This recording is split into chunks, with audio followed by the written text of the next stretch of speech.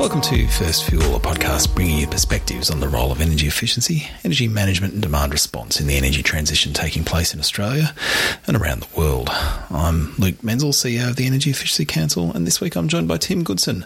Tim is an energy analyst at the International Energy Agency and was a key contributor to the Net Zero Pathways report that the International Energy Agency released back in May. Tim, hello and welcome to the podcast. Thanks very much, Luke. Great to be here. Now, Tim, I obviously read the Net Zero Pathways report with a great deal of interest when it was released back in May, I think. Is that correct? Yeah, it seems like just yesterday, but at the same time, a lot's happened since then, and been a busy few months since. It certainly has been, and I've just been reading over it again in preparation for our chat, and I just want to say congratulations. It is an absolutely outstanding contribution to this debate, which is coming to a boiling point really in the lead up to Glasgow, and I've got to say it really doesn't mince words. Anyone that is listening in that hasn't read it, I encourage you, if you're not game to read the several hundred pages of the report, at least read the summary for policymakers, because it's pretty pointed. It reminds us that the energy sector is responsible for 3/4 of global greenhouse gas emissions. It characterises the pathway to net zero as narrow but achievable, but it says that it will take nothing less than a complete transformation of how we produce, transport and consume energy. And not only that, Tim, it says we need to start the transformation now if we have any hope of hitting that net zero by 2050 goal. So it's grounded. It is, as I say, very pointed. So and it strikes me that there's a framing and an urgency in that document that is not necessarily something that we're used to seeing in International Energy Agency's documents. So it's just interesting, before we dive into the detail, if you could unpack, the conversations and the thinking that went on around the team around how to position the conversation around this Net Zero Pathways report at the outset. So really, I guess across all IEA reports, the ambition is just to be as clear and as black and white as possible and just let numbers do the talking wherever we can. And so here, as soon as we set ourselves that objective of putting forward a report that charted a pathway out to net zero, the numbers very quickly are very evident. We all know, we've seen the latest IPCC report, this code red for humanity, and the scale of the challenge in front of us. So when it came to communicating this report and what needs to happen in the energy sector, it was very clear that we had to put forward messages that were just black and white, saying if we don't hit a certain milestone by a certain date, then our chances of actually getting to that net zero in 2050 are next to none.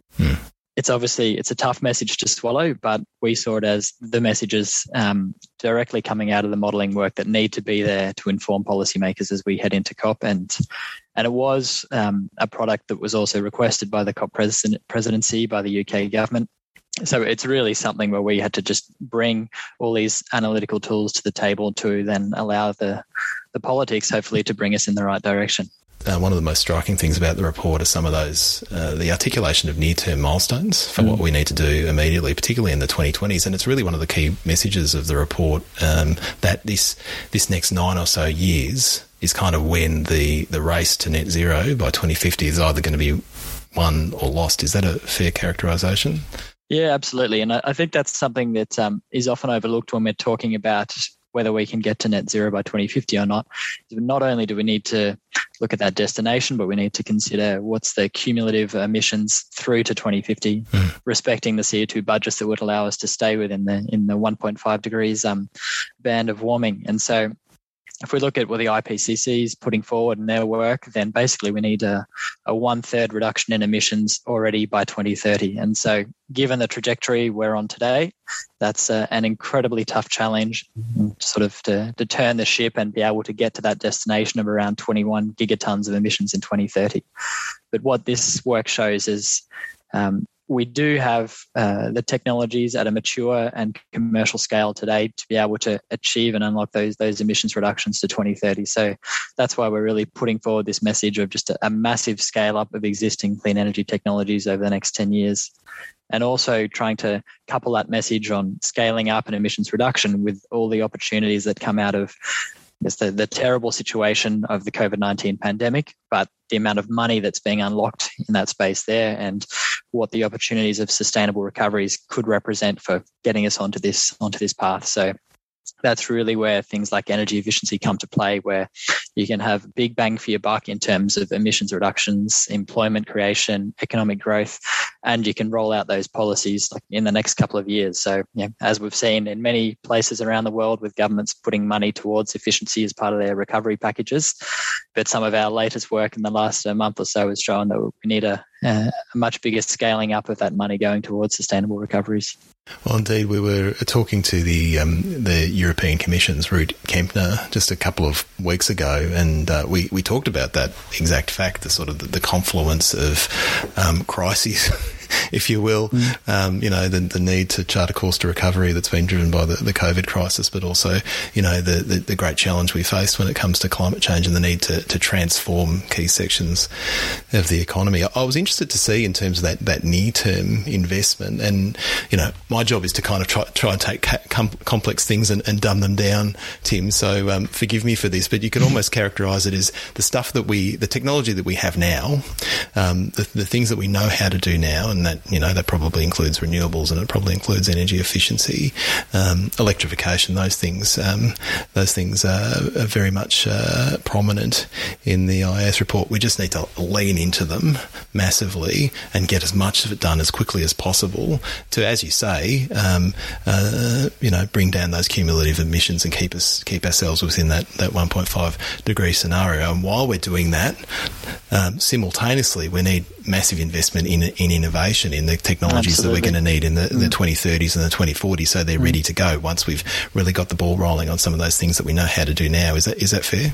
Yeah, absolutely. So if we look at, I guess, what needs to happen on the act now, deploy existing technology side of the coin, then if we look at solar PV and wind, for instance, already by 2030, we need to quadruple the capacity we're installing each year. So 2020 was a record year for a capacity around 250 gigawatts combined, and that needs to go over 1,000 by the time we get to 2030. So that's just a daunting rate of scale up, I guess, and we can put it in perspective by saying that 1,000 gigawatts in 2030, that's over 20 times Australia's total installed capacity for electricity generation today.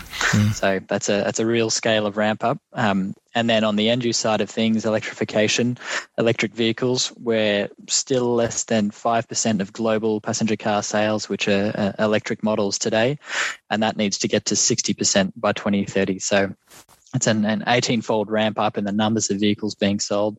So it's a daunting task just on that side. But at the same time, as you mentioned, we need to be thinking, okay, what are the solutions we need to put in place to ensure that the hard to abate sectors today, such as iron and steel, aviation, heavy transport, we don't exactly have mature technologies on the table today to decarbonize those end uses.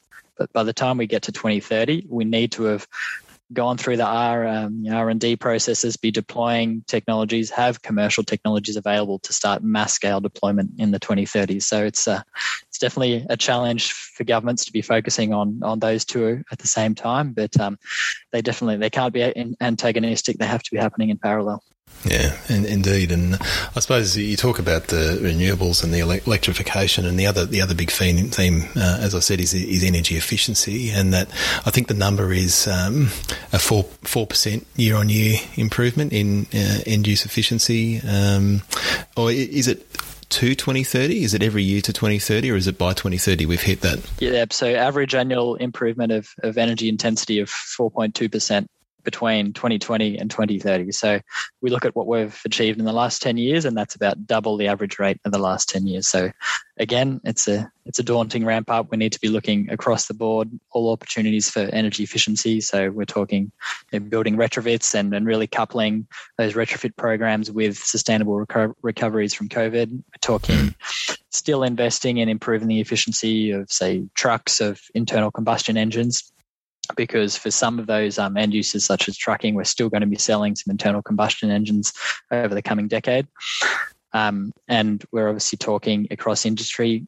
Wherever there's opportunities to tap further efficiency, that needs to happen as soon as possible this decade. So really, we front load a lot of that energy efficiency action in the 2020s, just because, as I mentioned earlier, that's action that we can put in place immediately. A lot of it's cost-effective action, so it can be reducing bills for consumers. It's also assisting us with energy security, because obviously the energy we're not using is the safest energy in that sense. So yeah, really, energy efficiency is just critical across all those angles. And here we're talking not just, say, technical improvements and then so getting a more efficient appliance, but also more structural shifts. And so shifting to, say, electricity consuming technologies, that's unlocking big efficiency benefits in many cases as well. Like we take the example of a heat pump. Heat pumps can be at least 3 or 4 times more efficient than a gas boiler. So by electrifying, we're also really improving the efficiency of the overall economy.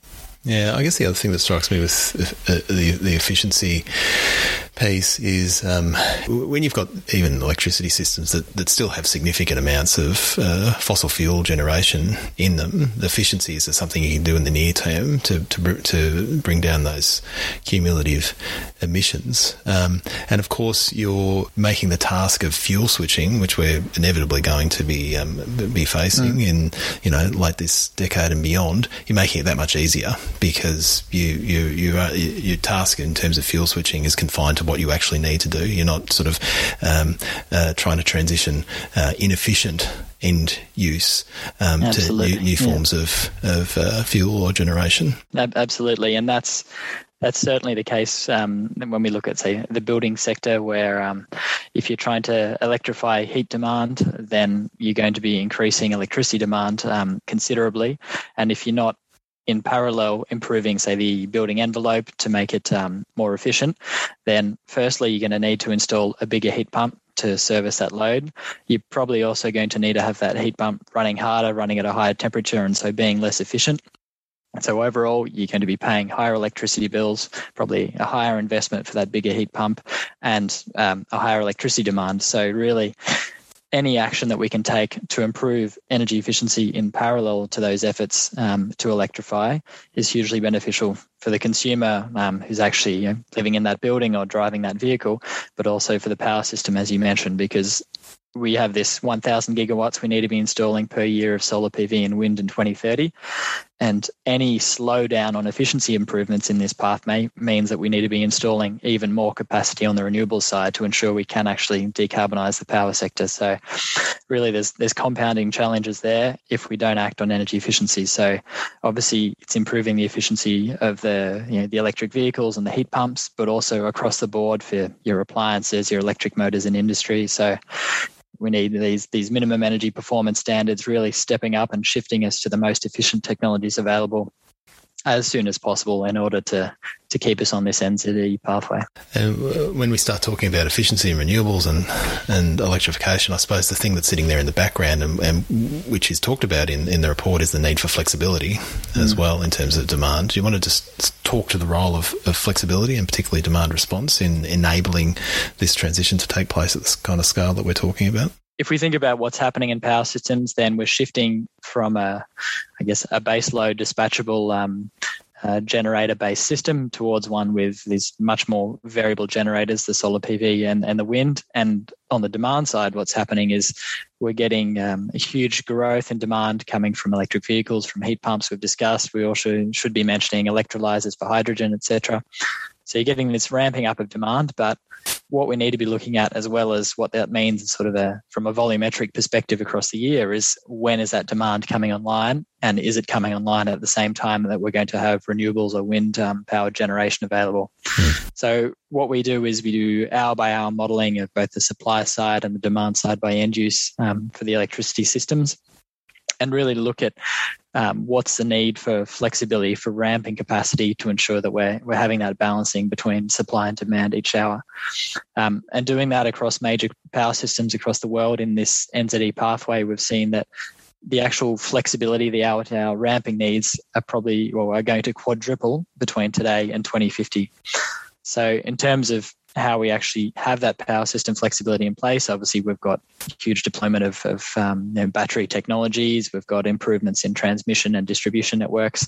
They're all playing a role, but what's really important and what's one of the more emerging technologies is what's happening on the demand side and the role that the demand side can play in both mitigating the growth and that flexibility need and also providing some of those flexibility resources. So obviously, if we think that in Australia, primarily a summer evening peaking system with cooling representing a large proportion of that peak demand, and that's when we're having strains on the system, anything we can do to improve the efficiency of buildings that are being cooled and of the air conditioners that are cooling them, that's going to reduce that peak demand. So reduce the flexibility needs, reduce the costs of gold plating the network to make sure it functions and delivers electricity at that time. So that's extremely valuable energy efficiency right there. But then there's also the huge potential of actually being able to modulate and shift some of the demand, some of the electricity demand across buildings, across transport with smart charging of electric vehicles. So ensuring that we go forward and make sure we're looking at this overall energy efficiency requirement with minimum performance standards, but also making sure we're building into the products that we're buying over the coming decades the capacity to control them remotely, to smart charge your electric vehicles so they can actually be a resource to make sure that our power systems do have the flexibility they need, that they can operate with these increasing shares of renewables. So that's definitely a point we push strongly, and also pushing the point that you need the policy environment that enables consumers to actually bring their small load, to aggregate that together and take it to a market so the power system can actually use that resource.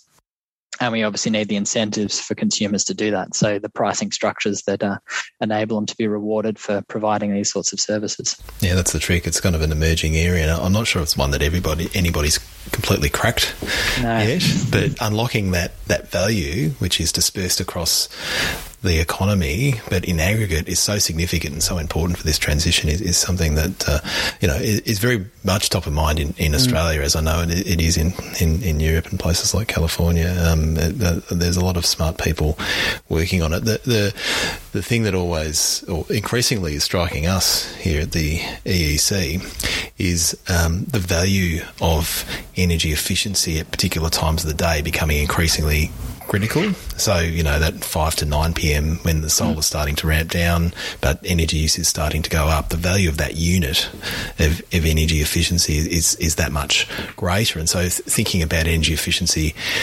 improvements is not everything's equal, not every unit is equal, and that's something which we haven't been used to thinking about traditionally in this sector. But the way that a load interacts with a high penetration renewable energy system is kind of the name of the game moving forward, right? And so it's a bit of a consciousness shift, if I can put it that way, for the sector. But it's also an incredible opportunity if we can play that proactive role in supporting that transition. It's going to enable it to happen quicker. It's going to be enabled to happen in a way that's more cost effective, and it's going to unlock benefits for consumers as well. Yeah, absolutely. And one of the things, in my view, that's quite important there is obviously we can have manual direct consumer action that's shifting demand in the way we need it, but we can't be expecting every consumer to be monitoring what's switched on when they're doing their washing the whole time. So trying to automate these processes as much as possible and ensure that a consumer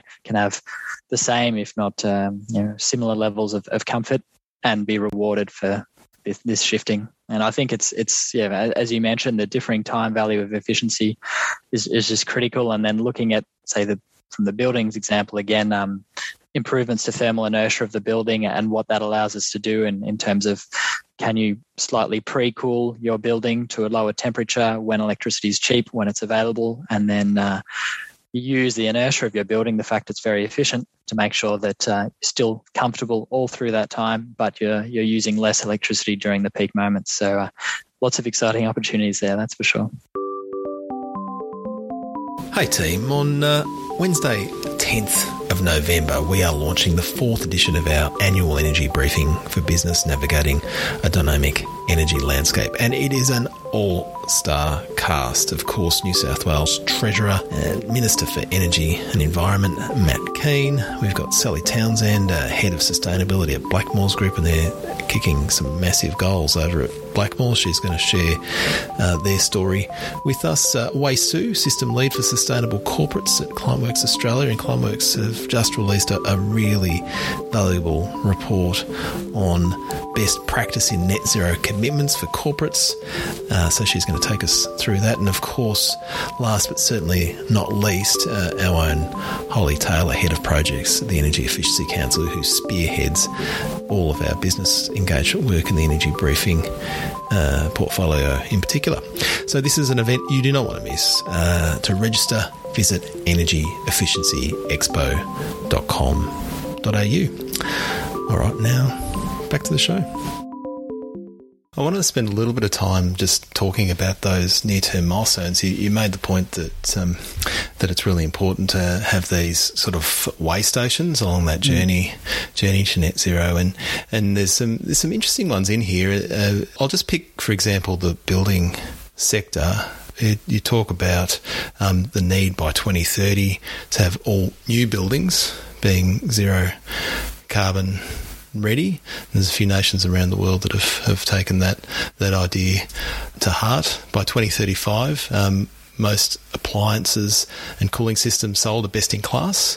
And by 2040, you've got 50% of existing buildings are retrofitted to that same standard of being zero carbon ready. So thinking about, okay, well, let's make sure the buildings we're building new are ready for this, the world that they'll be inhabiting in 2050, at the same time as ramping up our activity to ensure that, the vast bulk of buildings which are already built are being improved over time. It sort of takes me back to the conversations we've had over time with folk in Europe around that the concept of a renovation wave.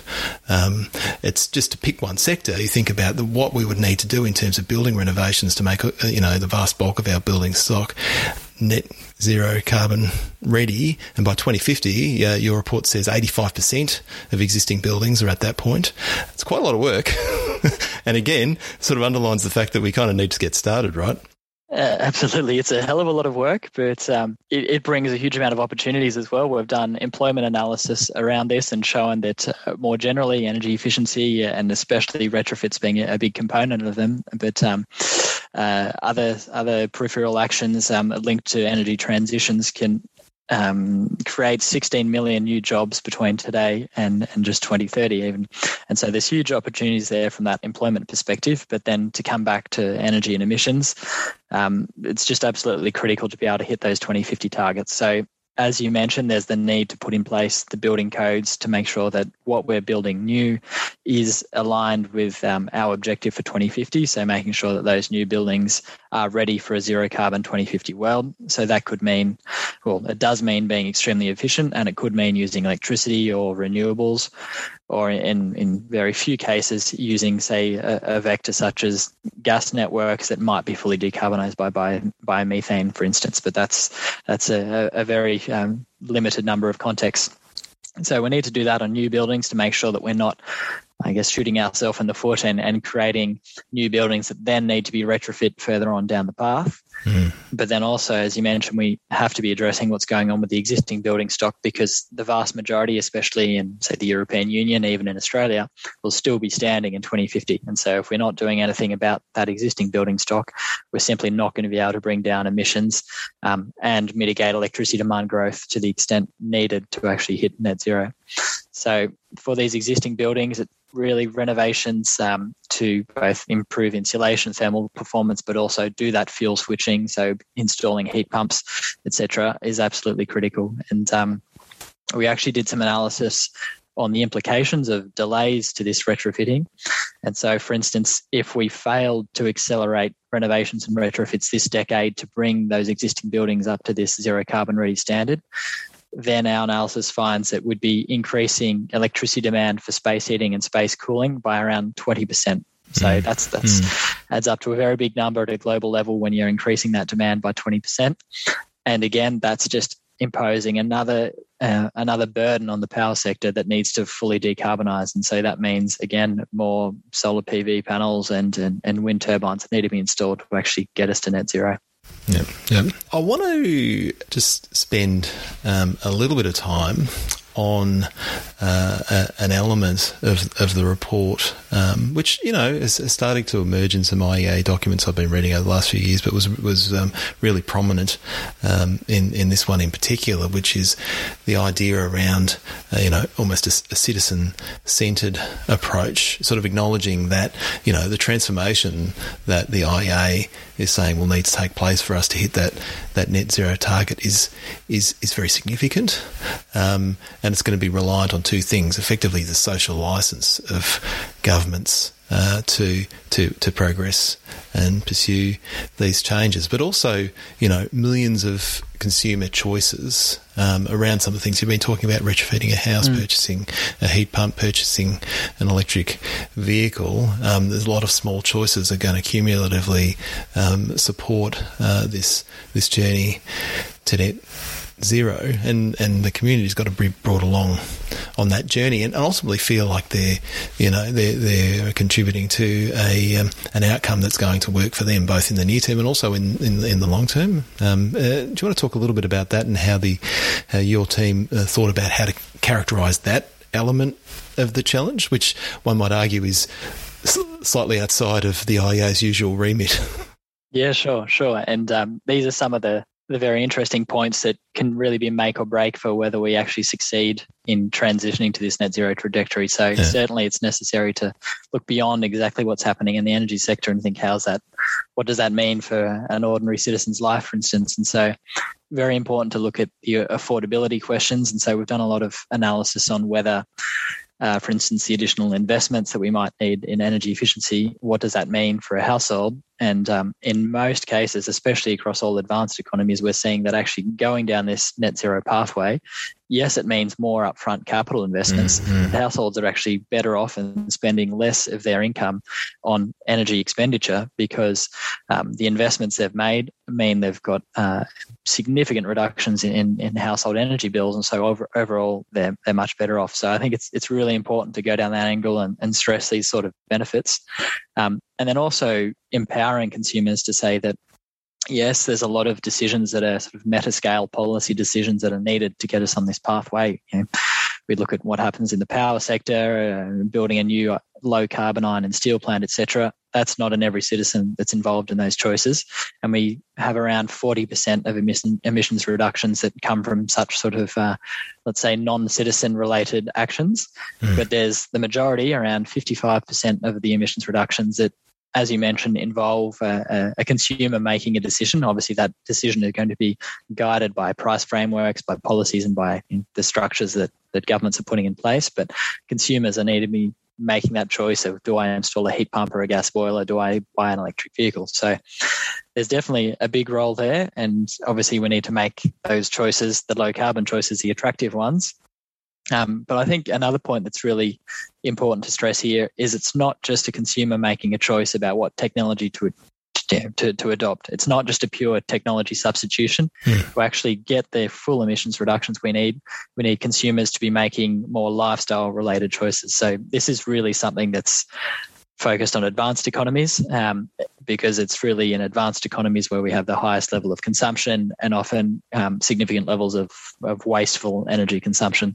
And so there's huge scope there for energy efficiency, but also just behaviour change that brings us more to, let's say, a sober level of energy consumption that's not sacrificing any significant quality of life. It's just bringing us within, let's say, a boundary that allows us to achieve net zero without making any major compromises. So here we're just talking about things such as simple as putting your washing out in the line to dry in the sun rather than running a dryer on a nice sunny day, or things such as taking a bike for a small trip, but also looking at, say, larger scale transport choices. So we've seen the French government recently enact legislation to say there's not going to be any domestic flights that can be covered by rail within, I think it's a 3-hour window. And so things like that really orient consumers to more low carbon option in their daily activities are absolutely critical to achieving these net zero targets. I think it's really interesting, that interaction between, individual choice, I guess, cultural expectations, but then also the kind of the guardrails that are put up by leaders, including political leaders and governments, but also, leaders from all sectors. Again, those can evolve and do evolve very significantly over time, and so there's probably a journey to go on, Tim, to get to the world that you describe, where there is that consciousness around some of these choices and what the broader societal implications are. It's an important journey to go on. The other thing that sort of strikes me around the shaping of markets, I've been fascinated watching, I guess, the decision of, for example, the UK government to phase out internal combustion engines. I think it's 2035. They've said that no more will be sold by. And they framed it as effectively a market mechanism. And the market mechanism is, well, we're going to ban them. We're going to tell you we're going to ban them, market. And so it's up to you in the automotive industry to come up with a compelling suite of products that consumers in Britain are going to be excited to purchase over the coming 15 years.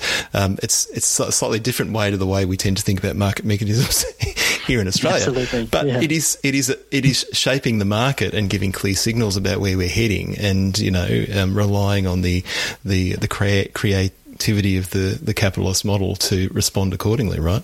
Absolutely. And look, and it seems to be working. I guess the European Commission, you probably heard in the recent webinar, they're doing very similar things, setting the emission standards for vehicles to a certain threshold. That means that basically you can't be selling an internal combustion engine vehicle. It has to be an electric vehicle.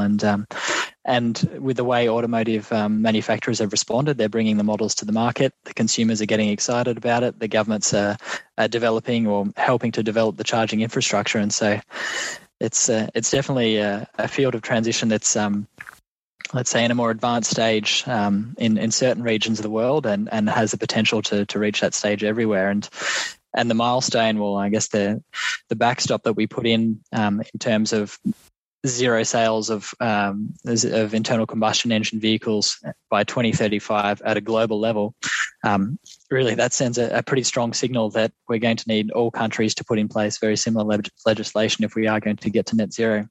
So I think that's one thing that's often difficult for us to conceive when we're looking at such transitions, is the inertia that's in the energy system and the long lives that many of our energy products have. If we think many of us will probably hold on to our car for at least 10 years. And so if we're not buying an electric vehicle in the early 2030s, there's a high chance that car's still going to be running when we get to 2050.